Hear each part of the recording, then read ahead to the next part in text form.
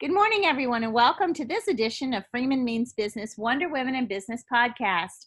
Everyone has a story, and on our podcast, we love to shine a light on the stories of women whose stories are moving.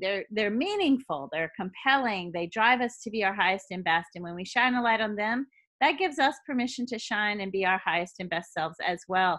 I'm super excited today to have.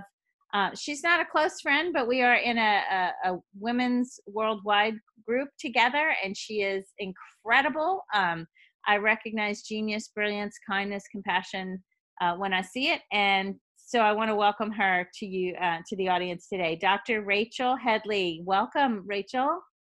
Thank you so much for having me. Yeah, you and your partner are so awesome. They have a great business together. We'll hear from your partner at another podcast someday, but this podcast is all about you. We want to get to know you very well, as much as we can, and in an authentic manner. So I always ask my guests, just be casual, be comfortable. It's conversational. So tell us a little bit about yourself. Oh man, where to start? Well, basically, I grew up on a small farm, the old school way, where we had a big garden and some cows and pigs, and and then about my mother though was from Sacramento, and all of you know that parents have huge influence over us, and so my dad grew up on this small farm in South Dakota. My mom grew up in this big city of Sacramento, where she took the city bus to school. And she was a minority as a white girl in her school district. So totally different growing up experience. And so when I turned 9, we moved to California. And so I have this really interesting background that sort of bridges the small town rural America experience with the sort of bigger city diversity, busyness, intensity that comes along with cities. And that's probably what set me off on the path that I'm on today. So it's a way to start anyway. That's a great segue. My question was going to be, well, how has that impacted who you are today? So let's just talk about that. Yeah, well, the funny thing is, between 4th and 8th grade, I went to 6 schools. And because we moved out there, and then my dad got a job in another town, and that we moved there, and then they moved him. And so between all those things, I went to, 6 schools in 4 years. And pretty formative years, middle school, terrifying time for most of us. And, but what really helped, and it was pretty sad sometimes because I was always the new kid, but really at the end of the day, it really made the family tighter. I have 3 siblings, an older brother, 2 younger sisters, and that we were kind of always in it together, and we were kind of a built-in support structure. And it also gave me a really good radar for people who are being inauthentic, because when you're the new kid and you have people telling you things and trying to pick on you or be nice to you and all the range of things, you really start figuring out people pretty quickly and seeing their true intent. And so that's probably the best gift, besides the family piece, that I got as far as the skills go. That's awesome. So you think you can read people pretty well, and you get to know, people at first blush? Well, yes, there are people that can still trick me, of course. But one of the things that also really allows me to do, or that gives me a perspective, is I'm always looking for the person in the room that feels left out, that feels alone, that maybe doesn't know anyone. And so I'm always kind of looking for that person, because I was that person when I was young. And so I think that's been a real difference for me, is being in that situation where I think a lot of people that stay in the same environment with the same friends, they don't necessarily ever have that experience, or not certainly as viscerally as I did. So I think that's been a real blessing in my life. That is so amazing. And I think that's so beautiful that you do that, because it's a living hell for those people who are, they have to go to an event, or they're at an event and they don't know anyone, or they're, scared to speak up. Extreme introverts. They're not shy, they're not snobby, they're selective, but sometimes they're just, paralyzed with, I don't know anyone here. And that's so nice that you reach out and make yourself available. Well, sometimes it backfires on me, because I end up speaking with someone that I don't have anything in common with. But at the same time, I really believe that every single person, I love the premise of your show, because I believe too that everybody has a story. Everybody has something I can learn from. An experience, a perspective, a job they've had, or or just, yeah, lots of life that I haven't had to lead. So I really always love meeting people too. So first of all, I think that's really courageous of you. Secondly, it's funny that you say sometimes it backfires because you don't have anything in common with that person. I love that. I actually in 2020, my dictate to myself and my own small business is to advise, refer, or hire, or in some way help someone that I don't even know, that's not in my circle, that's not, to combat affinity bias, because it's natural to pull from the pool of people like and trust already and do business for them or refer them. But I love that you're risking it and meeting people you don't know and helping them. And even if it backfires, there's something to be said for that courage.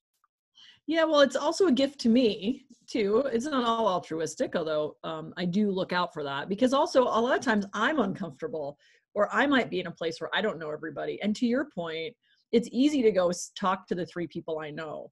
But the point of going to those events is to broaden my network. And so it's also a gift to me, because then I have an opportunity and a reason to go to approach them and say, hey, do you know anybody here? I'd love to chat with you. And that's so it's really a gift to me as well as to them. And it does help combat that affinity bias that you mentioned. Yeah. Let me ask you, do you have a go-to? What's your go-to, question? Or, for me, when I'm networking, I have a tendency to ask a similar, the same or similar questions with each person at each event. Or is it specific to that, event or, cause that you might be supporting or what have you? What is your go-to line when you meet someone new, if you have one? Yeah, I mean, most of the things I go to are business related. So it's kind of standard stuff. I just ask, hey, what do you do? Who do you work for? What do you do for them? Because a lot of times, someone will give you their job title, but that doesn't really tell you who they are and what they're excited about. So sometimes if the conversation kind of stalls out around kind of the basics, what I ask a lot is, what's the next exciting thing that you're going to do? Or what are you thinking about this year that excites you? Because a lot of times those things are things that people are kind of working in their head about, and they're always excited to talk about. Yeah. They don't necessarily reflect in their sort of job or their day in, day out stuff. So then that's always a fun question, because then they're excited and passionate about whatever it is, and it kind of gets their enthusiasm up. I love that. I love that. So often people default to I'm the VP of blah, blah, blah at such and such a company. That's not who you are. That's not who you are. That's what you do. That's not who you are. So I love that you're tapping into their personal and professional passion with that word of, what's your next big thing, or what excites you about what you're doing next. That's a really great conversation starter. And it is respectful of the other person, giving them room to really, shine, like I like to do here. So I love that. That's awesome. I hope everyone listening will take note. That's a great question. What's your next big thing? What drives you? What's your passion? Awesome. I should ask you that question. What's your next big thing? What drives you? What's your passion, Rachel? Oh, a lot of what I do, what I'm passionate about is our work, because I'm one of the lucky ones that I get to help people from my job. And probably the most exciting thing we have going on is we've got to not talk too much business, but it is the most exciting thing is. Sure, go ahead. We've got so we're basically a consultancy that supports companies around people. And we have a framework and a system like a lot of companies, but we actually have a technology platform that we're launching in a couple weeks. And that is by far, I'm a science and engineering nerd. I came up through aerospace. And so I'm super geeked about having an actually technology tool to be able to use. So that's my new exciting thing. Well, I love it. So on this podcast, look, I feel like you're personally aligned inextricably with your brand and with what you do. So feel free to talk about your company, what you do, what your next big thing is. Don't worry about that. Most of the time when I interview women on this podcast, I want to make sure we talk about them, but you own and operate your own company. So I think that you are your brand. So tell me about your company name, what you do there, and why and what would excite listeners about what you do? Well, our company is called Rose Group International, and we're really at the moment, we have all women executives and staff, and our affiliates are actually, I think, all women at the moment too, which is super cool. But what we do is we help companies in transition around people, because as you know, chaos around change, some of us really love it, but it really paralyzes some people.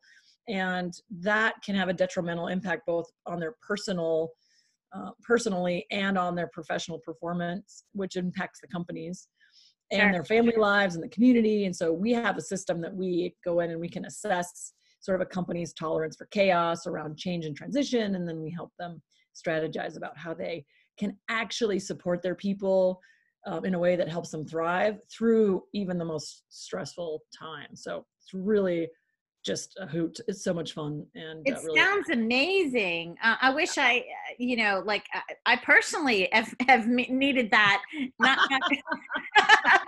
many times in my career. A lot of us who are entrepreneurs have needed that help.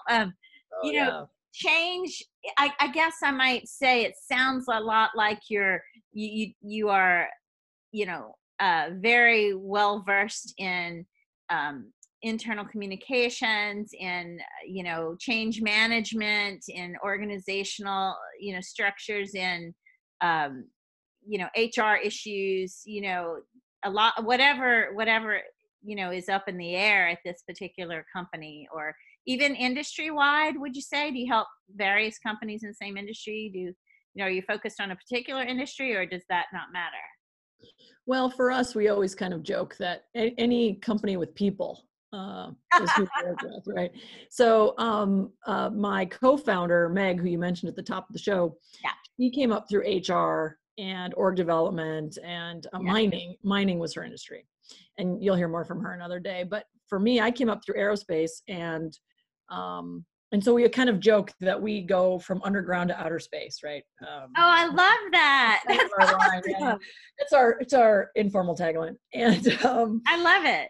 Yeah, but we really, it's about the structure a little bit, like that change management or org chart kind of HR stuff. But what always happens is that no matter what kind of great framework you put around whatever transition and change management process you have, the humans involved have to be able to sort of buy in and own and understand what's going on. And that's the piece that really gets missed a lot. We kind of just assume everyone will get on board, and if they don't, they're going to be miserable and they might leave. But oh well, we'll just put our head down and gut it out, and whoever's left at the end is who we have. And what we try to do is say, you know what, you have these kind of people. They're, they don't like change and they love social networks. And so how do you move those people along together so that they actually thrive and become better employees instead of just sort of suffering? And so it's really about the human side of those changes and those structures. I love it. I love it. So I see that you probably listen with empathy and not judgment. Mm-hmm. These people are scared. Yeah, it's tough. They are. It is a visceral, scared reaction. I mean, we all have that reaction around change a little bit, but those of us who are entrepreneurial love that chaos, love new ideas and new vision and new direction and pivoting, and we kind of thrive in that world. It's really hard for us. We know that some people don't like change, but I think often we don't understand the degree to which it's hard for people. And that's kind of the piece we do. We sort of bridge the gap between the people that are the change makers and leaning into the change, and the people that really, they're not resisting change because they're jerks or they're not smart. It's like they just don't know how to get there. And so we help people figure out how to get your people there. That's a great way to put it. So I kind of understood a little bit about you before because I've known you and Meg, and I've looked you up and checked you out. But I think for the listeners, what I take away from this, and correct me if I'm wrong, Rachel, they sort of pave the way and hold the hand through change and help those, like she said, they're not being jerks. They're just fearful. Mm-hmm. They know what they know, and they might be a little risk averse because what they've known is what's worked for them, Mm-hmm. So that's amazing. And I think, I bet with the dawn of AI, a lot of people fear all kinds of change, Mm-hmm. So great that you work with companies who deal with people, there will be, it's my understanding, if your job is dull, dangerous, or dirty, AI will come for that. But the rest of us, it's all about people business. It's all about human relationships. It's all about internal relationships that go, east to west and north to south. So it's awesome to have folks like you holding hands through all the change that is happening today, especially. Yeah, the technology changes. I think a lot of it's oversold. You're right. AI is going to come in and really help improve some places, make things more efficient, maybe take away those routine jobs a little bit. But on the other hand, coming up through aerospace, when I started that job, I was doing image analysis, which means you look at images with a human eye and you evaluate what's going on the landscape. So you can understand things like how the cropping patterns are changing, or how many trees are being cut down or regrowing. And everyone, it was so funny because when I first started, I worked with a professor, and he said, well, can't I just push a button that tells me what are all the forests in this image? And then it just magically does it, because that's kind of the AI solution. And there is always a need for humans to be involved, because of course there's bias, there's all of the behind the AI is an algorithm. And so if you get that algorithm a little bit off, then you're going to have bad results. And so I think there will be more humans. I think there will continue to be lots of human relationships at the core of who we are and what we do every day. But I love that conversation, because I do think AI is very exciting, and I'm excited to see how far they can go with it. But so it's sort of like I love that you said that, because I don't want to scare people, but I will say that with the change, there'll be new opportunities in those same industries to work with the technology, work with the equipment, work with the, you know what I'm saying? So let's say you're a crane operator. If that crane becomes operated by AI, or, the dangerous job, there's going to be someone who has to work the crane, fix things. And so it will create other new jobs that'll pop up in other areas. It's just, so I love your example about your professor thinking you could just push a button, because that's what people think. I don't think that's how it works. But that's kind of how they want to sell it, right? They want to sell it like that, so then it's harder. I certainly would never want to insult your professor. And I'm no PhD, but I read a lot about this, and I'm very interested in this. And the work that my husband does involves a lot of this. So we talk about this. We geek out. This is, when we, right? Date night. I love it. Hey, let's, read these dorky magazines that no one else, we actually save them on our bookshelf. We're like, oh, we'll get to this. We'll get to this someday. Someday, right? Someday. Yeah. But no, I love that example, because people are afraid, and you are there to help, first start with the facts. Here's what's actually going to happen. 2, here's how it likely will impact people. And 3, we got you. We got you. That's my understanding. Am I right on, or no? Yeah, that's a great way to put it, because a lot of times, the challenge, of course, for us, for people like you and I, is that we just figure we'll figure it out as we go, right? Like, we're going to do this big thing. Yeah. In 6 months, who knows what we'll be doing exactly, but we'll be doing the thing that needs doing. Right. Yeah. There's a lot of people that they need to understand much more rigor and much more planning and much more understanding about how it's going to affect them, to what you just mentioned. And that's the piece that you and I are like, we'll figure it out. Got this. Yeah. I used to have a boss in financial services when I worked in Boston, and he would tell me, if the client is asking you about the minutia, the steps, the process, then you haven't delivered the value proposition in such a way that they trust the outcome. So if you understand the client's need, and you share that you can solve a problem, or better yet, prevent a problem in such a strong message, they won't ask you about every little step of the way. Now, that's what he told me, and he was in financial services. Then I Right. spent the next 18 years I worked with lawyers and found out he lied. I was just gonna say that is really not true. So I'm Right. glad that you figured that out too, just through working with people. Yeah, they Love want to it. know every little thing. And it's irrelevant because it's not the work that they do. It's my Right. expertise, not theirs, so Right. I get it. I get it. I, you're so right but that's the trap we fall into is we're Yeah, like, well, they just don't trust us enough. Well, that's not it at all. They want, it's just a gift to them to give them peace of mind. And right. we don't need that for our peace of mind. But many people, especially lawyers, are what we call order tolerant, and they need to understand those things or else they won't even engage with whatever it is. And so Exactly. they're very smart. It has nothing to do with how smart you are or how hard you work or how much education you have. It's all really about how you're wired internally. Right, right. And as you might imagine, lawyers and people who deal with numbers, and maybe engineers, CPAs, they're not just going to trust. They want to verify. They Oh, want, right. they want to see the data. Yeah. Show me the data.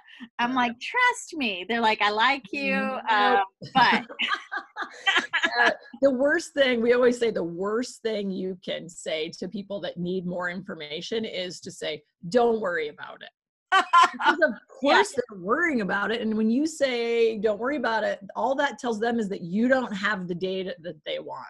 right, right. You're painting it with a broad brush. It's almost like telling someone, uh, calm down. Oh, exactly. Right. Like that ever works. Right. Exactly. Exactly. Exactly. Well, I can tell you're super proud of what you do, and you should be for sure. What along your journey has been your proudest professional accomplishment? Or maybe you haven't had it yet. I don't know. Well, there is always more to be experienced, but I think probably the favorite thing I've done is I got an opportunity to speak in front of 12,000 people. Wow. Yeah, it was like there's a company called Esri, and it's the world's biggest mapping organization. So we're getting super nerdy here. I love But it. when I was working for Landsat as the operational science officer, it's a NASA USGS mission, and there was a 40th anniversary, and everybody that was important was in DC for a big party that they were throwing. And then there was this Esri conference, and they are a geospatial, world's biggest geospatial company, basically. And so they wanted somebody to speak on their big stage. The first day, it's sort of like a Steve Jobs, what Steve Jobs used to do with Apple. Yeah. So 12,000 people, this convention center is so big that on stage, I cannot see the edges of the room. It's so big. Wow. A sea of people. Yeah, you can maybe see the little red dot that's the exit signs, but other than that, you really can't.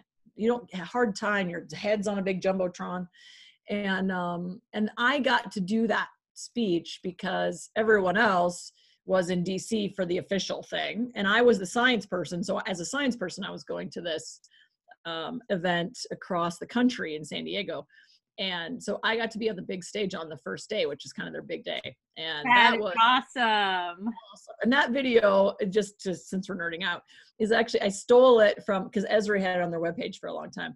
I stole it and I put it on, I shouldn't say stole it, I downloaded it and I put it on my YouTube channel. So we can put that link on your show notes, and then it's only 8 minutes because it's this huge stage and I got 8 minutes, but it was still an awesome 8 minutes. So. You know what? You make a great impact in 8 minutes. I mean, like the whole TED Talk theory is 18 or fewer minutes is all you get really to make a huge impact. So, and you're quite a compelling person. I mean, your background, your experience, but you yourself, your person, the way you talk, the cadence of your speech, your delivery, and I'm sure your content, which I would never understand any of it, but the 1,200 people in the room surely did.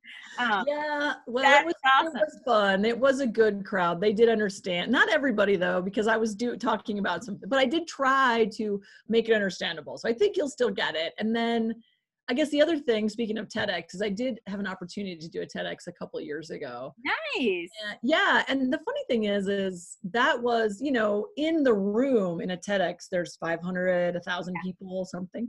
Yeah. And so the funny thing is I was, kind of in the backstage with the other TEDx speakers, and we were kind of talking about what a big deal it was. And honestly, it was kind of funny because after giving a talk to 12,000 people, which is more people than in my hometown, Yeah. 300 or 500, wherever it was, seemed like no big deal. Yeah, like the rehearsal. Yeah. Yeah, right. Whatever. That's awesome. It was really Let me funny. ask It you, set me up for that. have you ever done the Myers-Briggs personality indicator or Oh, personality? yeah. Yeah. What are you? Do you care if I ask? Do you remember? No, it's fine. I'm an ENTJ. You know that's pretty rare. So I have no idea. No, I don't really know the system. Well, this is why we connect so well, and you are clearly a thinker. I mean, the T is evident in what you do and, your title and everything. I am an ENFJ, so I'm a feeler. So this is why we, I think we, work well together. Yeah, sure. I get you, so I lean a little more to the emotive. You lean a little more to the, appeal to the logic and reason and so forth. So yeah, awesome. I'm super nerdy that way, for sure. Yeah, and I can see why you did so well on a stage of 12,000, with 12,000 people or with even 300, whatever the number, doesn't matter. Yeah, and I really love it. I think the thing I loved about it the most, and I should say I have other amazing proud moments. Like I got to stand on top of a rocket in the Mission Launch Tower 2 days before Landsat 8 launched. Yeah, and that was actually super humbling because there's been thousands and thousands of people, because the first Landsat launched in 1972, and for those people old enough to remember, we were working with China before Nixon went to China. So we were really groundbreaking in a lot of ways and really changed the way science was done at the time. And even we are still doing that today. I say we still, it's been a while since I worked for them, but it's in your blood. It is. And I'm so proud of it. And I was so humbled to stand there, knowing that there's been thousands of people over the last 40 some years that have worked and died on the sword of making that mission successful. Even today, there's hundreds and hundreds of people that are actively involved in the mission. And the fact that it was me who got to stand up there, sort of an accident of fate, and really, really humbling. And that's amazing. Yeah, that was I actually have chills. I mean, that is, so wait, let's take a moment to pause so I can count all the podcast guests that I have had who can say the same thing. Okay, done. That is amazing. Yeah, and it's there's a funny story that leads up to it that I tell when I give keynotes, especially to young people, about saying yes to opportunity is really the take-home message. But it was this really funny moment where I was at the Air Force Base in Vandenberg, which is in California for people that might be nearby, and I was in this huge sort of holding pen where like visiting people got to hang out, and somebody came in the south door, and I remember that because the sun streamed in and the door kind of banged open very dramatically, and somebody ran in and said, "If we're gonna go, we have to go now." And I'm like, I don't know what the hell this is about. And I was in a sea of NASA communications people. And so I was a USGS employee, US Geological Survey. So I had no idea who any of these people were. I didn't know a soul. It was kind of awkward, but whatever, I'm an extrovert. It was fine. And so everyone started grabbing their coats and running out the door. And I'm like, I don't even know what this is about, but I grabbed my coat and ran out the door too.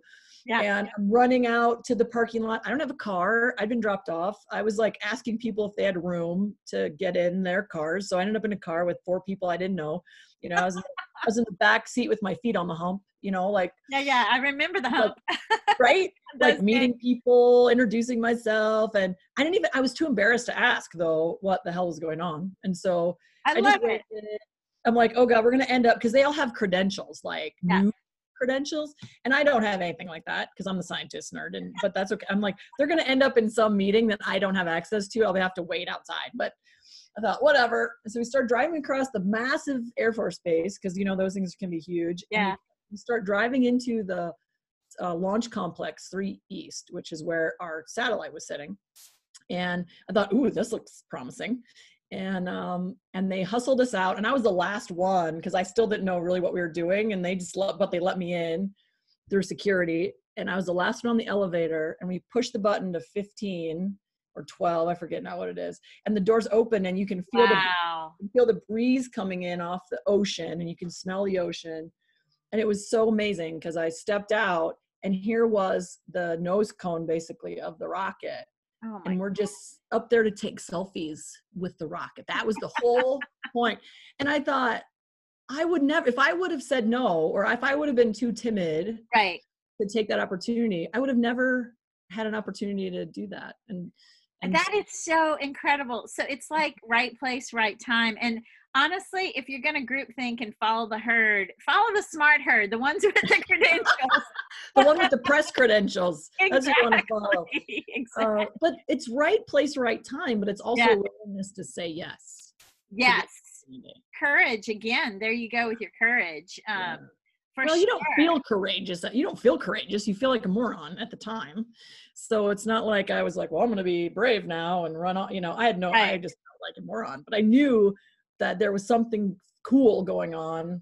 And I didn't want to miss out on it. So. Yeah. Well, I'll say that speaks again to your being risk tolerant. And, I think that's the E in you as well. I am that, the entrepreneur in us too. We're like, well, let's see what happens.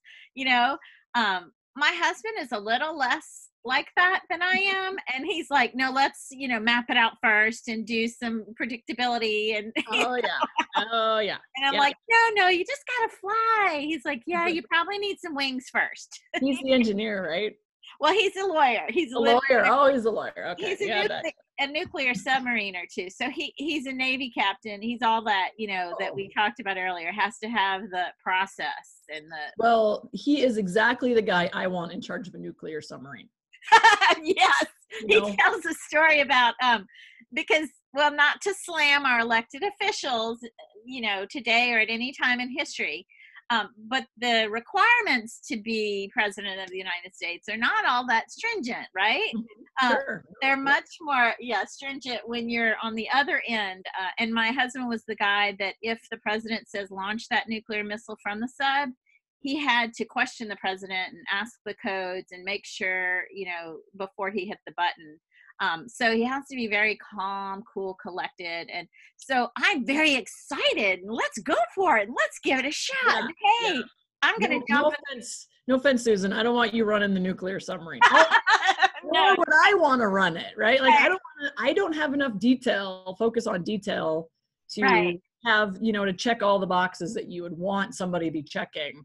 Yeah. Nuclear submarine, I've been on one before, and they are fascinating. They don't look anything like they did when he was active duty. Like we went on, and I'm like, "Where's the periscope?" They don't. No, I don't suppose they need that anymore. Right. I love it. Back to you. You're so amazing. First of all, I think you're the funniest smart person I've ever met.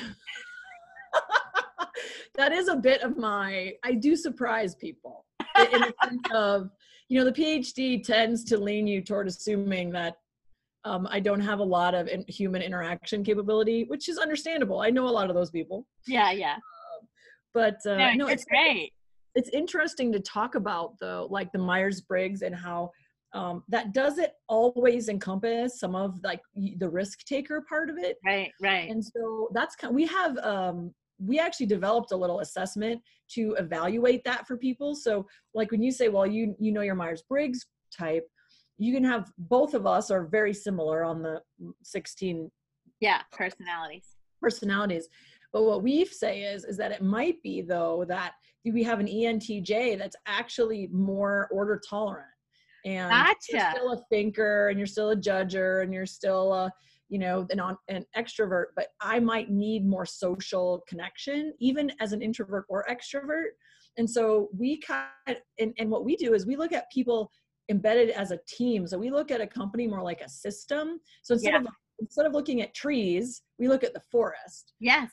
So to understand how people interact with the team environment and their risk tolerance is kind of how we kind of take that self-reflective, like Myers-Briggs stuff, which is very important in a lot of ways, but it doesn't sometimes answer the internal team dynamic pieces. I get that. Yeah, so we've kind of added on to all of the research and all of the knowledge that we've gained over the years from things like Myers-Briggs And we've said, okay, what's the next step for business? Because business is all about change today, and it's all about team. And so how do we start evaluating that and helping teams as a system instead of individuals? So we love the individual assessments, but we also like to look at everybody as a team, as a group. So it's really cool that you brought that up. Yeah, don't you think that doing that as a whole like creates opportunity for collaboration, or creates, you know, or prevents missteps, or, you know, I think that as a CEO of a company, I would want that assessment of my team, or even an assessment to help me create a team. Let's say we're doing something new, or I have a new company, or I'm merging with another company. I would want you to help me out in that, you know, bigger, more holistic picture of my team. Yeah, and in fact, yeah, a lot of times what we do is that very thing. So in a merger or acquisition space, or a retiring CEO, or there's an organization we're going to be speaking with here in the next couple of days. They have a new chief medical officer. They have an acting chief finance officer. They're trying to kind of figure out their executive alignment. And of course, that trickles down into kind of an unease amongst the staff who it's a healthcare system. And so their staff is very much order tolerant. They want to be there every day. They want to know they have a job. They want to just take care of people. They don't want to deal with the corporate side of all of the healthcare. And so the unease at the top of the org chart translates down. And so how do we kind of lock in and help that top tier folks get aligned and get on the same page and then understand their people? So yeah, we do that a lot in mostly companies that are going through transition, because it's like you and I, like if you're just cruising along, I don't go look for an executive coach. When I have a big change or I want to try something new, then I think, ooh, I might want some advice or guidance. And so that's kind of the sweet spot for us, is that companies that are already dealing with some crazy thing and they need a little more insight from an outside perspective. I would think that's very common in this heightened landscape of M&A, and you know, when you're struggling to adopt two cultures that maybe don't quite mesh, or, you know, we've got to get rid of one regime. Who are we going to keep from the old regime? How's that going to fly with the new regime? You know, in an M&A, there's always it's never equal. You know, it's when you say, oh, we're joining with this other company, somebody's name's going to come first. You know? Yeah, and that's really tough too, because what happens a lot in M&A is it's really driven, and since you're married to a lawyer, you have a sense of this, is really driven by legal considerations and financial considerations. Is this a good merger? Are they good companies? Do they work financially? And in the HR components tend to be, what are our commitments to the staff? What kind of retirements do they have? What kind of healthcare? But very rarely. And then there's an org chart situation where you have this org chart plus that org chart has to equal this org chart. Right. But very rarely do people come in and say, this is the kind of people we have, and this is the kind of people in this company. And these are the cultural aspects that are important. Qualitative. Yeah. They are. Yeah. The thinkers like, you know, what you were talking about earlier, they're focused only on the quantitative. You're focused on the qualitative, and that is a huge, so if you study leadership, then you know that the best leaders do have EQ, and they are transformational. They're not hierarchical like it used to be. They're not military style. They're not, you know, delegate and go and do. It's everyone has a role to play regardless of your title. You know, that's what a good transformational leader would do. And so I could see that person bringing you in because he or she cares about how this change will impact employees and staff, and even clients and shareholders, you know?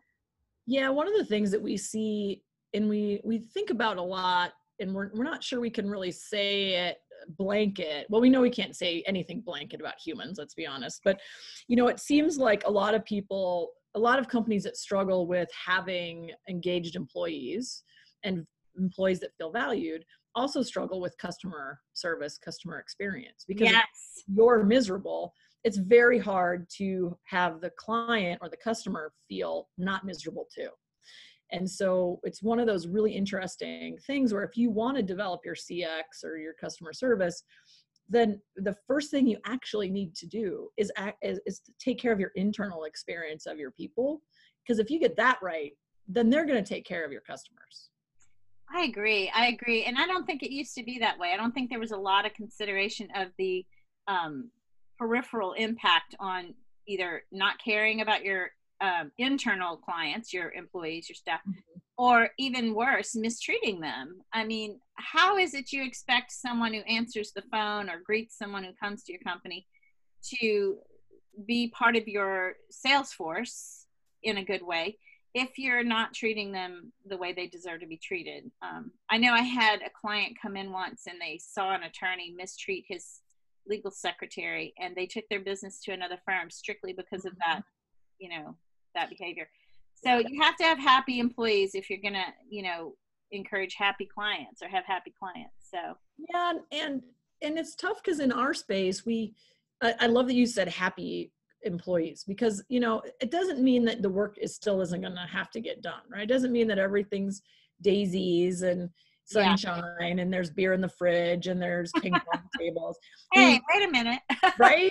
People have tried that. Yeah. But at the end of the day, and I think a lot of people even today think that, hey, if I pay you well, or even if I pay you decently, then it doesn't matter what else. They think people and are that's driven wrong. You're so right. It's most people, like 80% of CEOs believe that when people leave their organization, it's because of money. But we find that if you read all the literature, it's like 90% of people that leave, it's never about the money. It's never right. Which is why so it's like those commercials that say, if you're not happy with our product or service, send it back and we'll send you another one for free. Well, if I wasn't happy with the first one, no matter how much it costs, I don't want another one. Right, exactly. Yeah, money doesn't motivate me. I know my husband hates to hear me say this, but the message to me means more than the money. But I'll tell you, it's true. I think if you really get down to what's most important to the person sitting across from you, they never say, well, I'm really miserable and I'm unhappy, but if you pay me more money, I'll stay. No, if you're given the option to all of a sudden be happy and not miserable in your job, even at the current pay or even less, people will say that's what we need. We need, a quality of life component here. Yeah, and it's really about feeling valued. Yes. A lot of people doing terrible work that they'd never be happy doing, quote unquote. It's not like they're smiling about it, but they do feel valued and they feel like they're critical to the team. And that's where we kind of land on that team driven, how does the team work in your organization piece? Because there are, to your point, perhaps your husband's one of them. We have a group of people that we call organizers that are really, they can be driven by money. And it's not because they're, crazy money hungry people. It's that they just aren't driven as much by the team part of it. Right. And so for them, it's like, well, my team is fine, but they don't, if they're crazy people, I can survive on my own because I'm self-driven.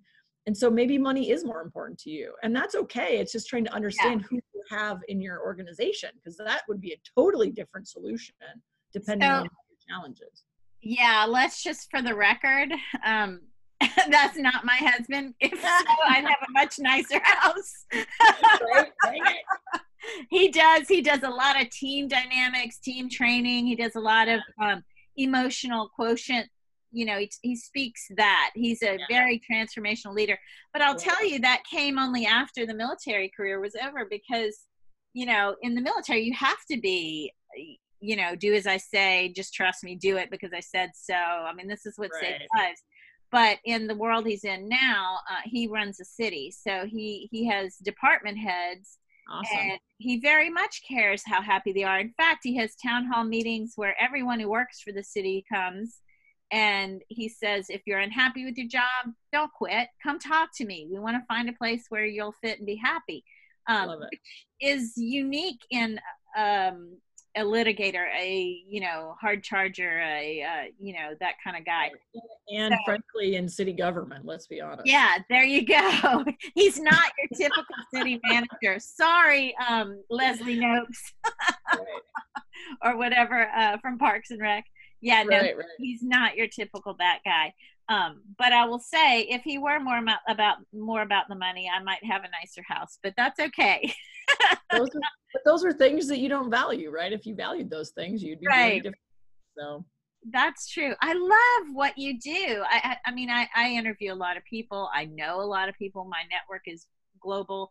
I think what you do is unique, and what you and Meg, the differences in what you bring to the table. I love that, the ground to outer space, underground to outer space. That's incredible. Well, let me ask you, just on a more micro level, what can women do to help, lift off, if to be corny and I like it. What can we do to help other women in business? Well, I think the most important thing is that women still face, regardless of how chaos tolerant you may be or not, is we still have there's not a lot of examples to follow. Right. No matter how risk tolerant we are, it's much easier to take chances when you see other women doing the thing that you think you might do. And so it's really important to get out and speak to other women, let them know what the possibilities are. And if you're a woman who is looking to change or yearning to do something new or different, start communicating with people, start reaching out. I always tell people that, a genuine reach out to even a cold email is really, I can't think of one genuine contact that was curious about what I do or how I work that I wouldn't reply to, or at least have an email exchange. Or if you're around where I am, have a glass of wine or a cup of coffee. Yeah.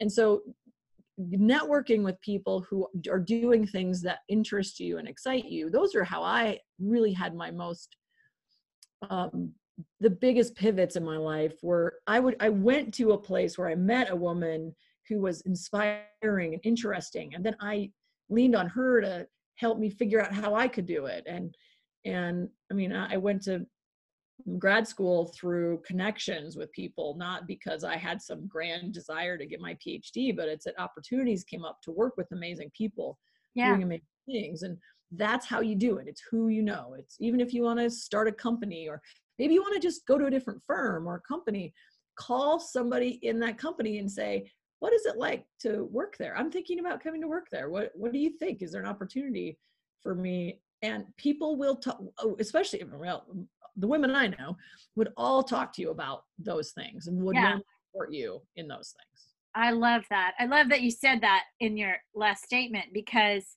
there's so few women examples out there, and we know why. I mean, muted group theory and all the, white males have created all the operating systems, but that's changing as we move up the ladders, and too slowly, I'll say, but we are. So to have a female role model is amazing, and to have a network of women you can reach out to. So I'll put this out there for the women who might be listening, who live in fear and think that you have to become the men in order to be successful. Please don't do that. You really don't. You can stay strong in your own, and stay true to your own gifts and shine in your own way, and not have to become that which we combat. So that you can be a good example for younger women and others who want to do what you've done, or like you've done, or get to know how you've done it. Yeah, I love that. And there's a whole range, right? So there's people, we were very careful. We have a book, and we were very careful on, Meg and I are very masculine, if you study sort of the feminine versus masculine traits and that sort of idea. Same here. Yeah, we're very, clearly, I think that's why we have a lot of synergy, is that we're very masculine about how we do things. You don't have to be a woman. And what I want to say is, when Susan says, go be the awesome woman that you are, it doesn't mean that you have to dress in pink and wear, fancy jewelry and have a lot of makeup on. It's really more about, if that's who you are, be that person. If you being real. If you're more masculine and you can sit at the table and be like, our book cover is very masculine, and it's intentionally that way because we didn't want people to assume that because we're a couple of women founders that it would be some touchy-feely trust fall group hug sort of thing. So Not that there's anything wrong with that if that's who you are, but that's not who we are, right? So it's just really important to know that you don't have to fit in any mold, that you have to be lean into who you are, because there'll be other people that resonate with that. Yeah, you have to own your own story, own yourself. And look, for years, I suffered tightrope bias because I was too friendly. I came from the South, people are like, oh, friendly people can't possibly be competent. And there's studies that show people think that, even though it's bunk. That's not true. I'm super smart and I'm super friendly. So I course corrected and became much more aggressive, and I was more comfortable that way. So I feel like actually the Southern stereotype was less comfortable for me, even though I was born and raised down there. When I moved to Boston in what was then a man's world of financial services, I was way more comfortable being who I am truly. And that was a much more aggressive woman. And at the time, aggression was seen as a bad thing. And I'm like, you know what? This guy over here said and did the exact same thing, and you think he's got leadership skills. I do it, and you think I'm a bitch. I mean, that's just that's not okay. So, it's still true today. That still happens. Yeah. Yeah. No, I love what you said though. The fall trust group hug. What was that? That was great. Yeah. Well, and I love some of that work. Yeah. I really do. Like my business coach she self-styles herself as a feminine magician, right? So I really think there is some truth and legitimacy and interesting aspects of life on that side of the spectrum. I agree. But I love that in an intellectual level, but it's not how I work, and it's not the clients I work with. And so that's kind of one of those personal versus work things. Right. We can have interest and depth beyond what we do, but that's not necessarily how we position our company. So you're not attaching a label of right or wrong to it. You're just saying what's right for you versus what's right for someone else. Yeah, I love that. That's all about embracing your authentic self and sharing that person with the world. And look, one of the things I struggle with still, and not too much, people who know me know that I'll probably roll my eyes and move on, but that whole mantra of other people's opinions of me is none of my business. Really, I can't control other people. Just be my best self and do it.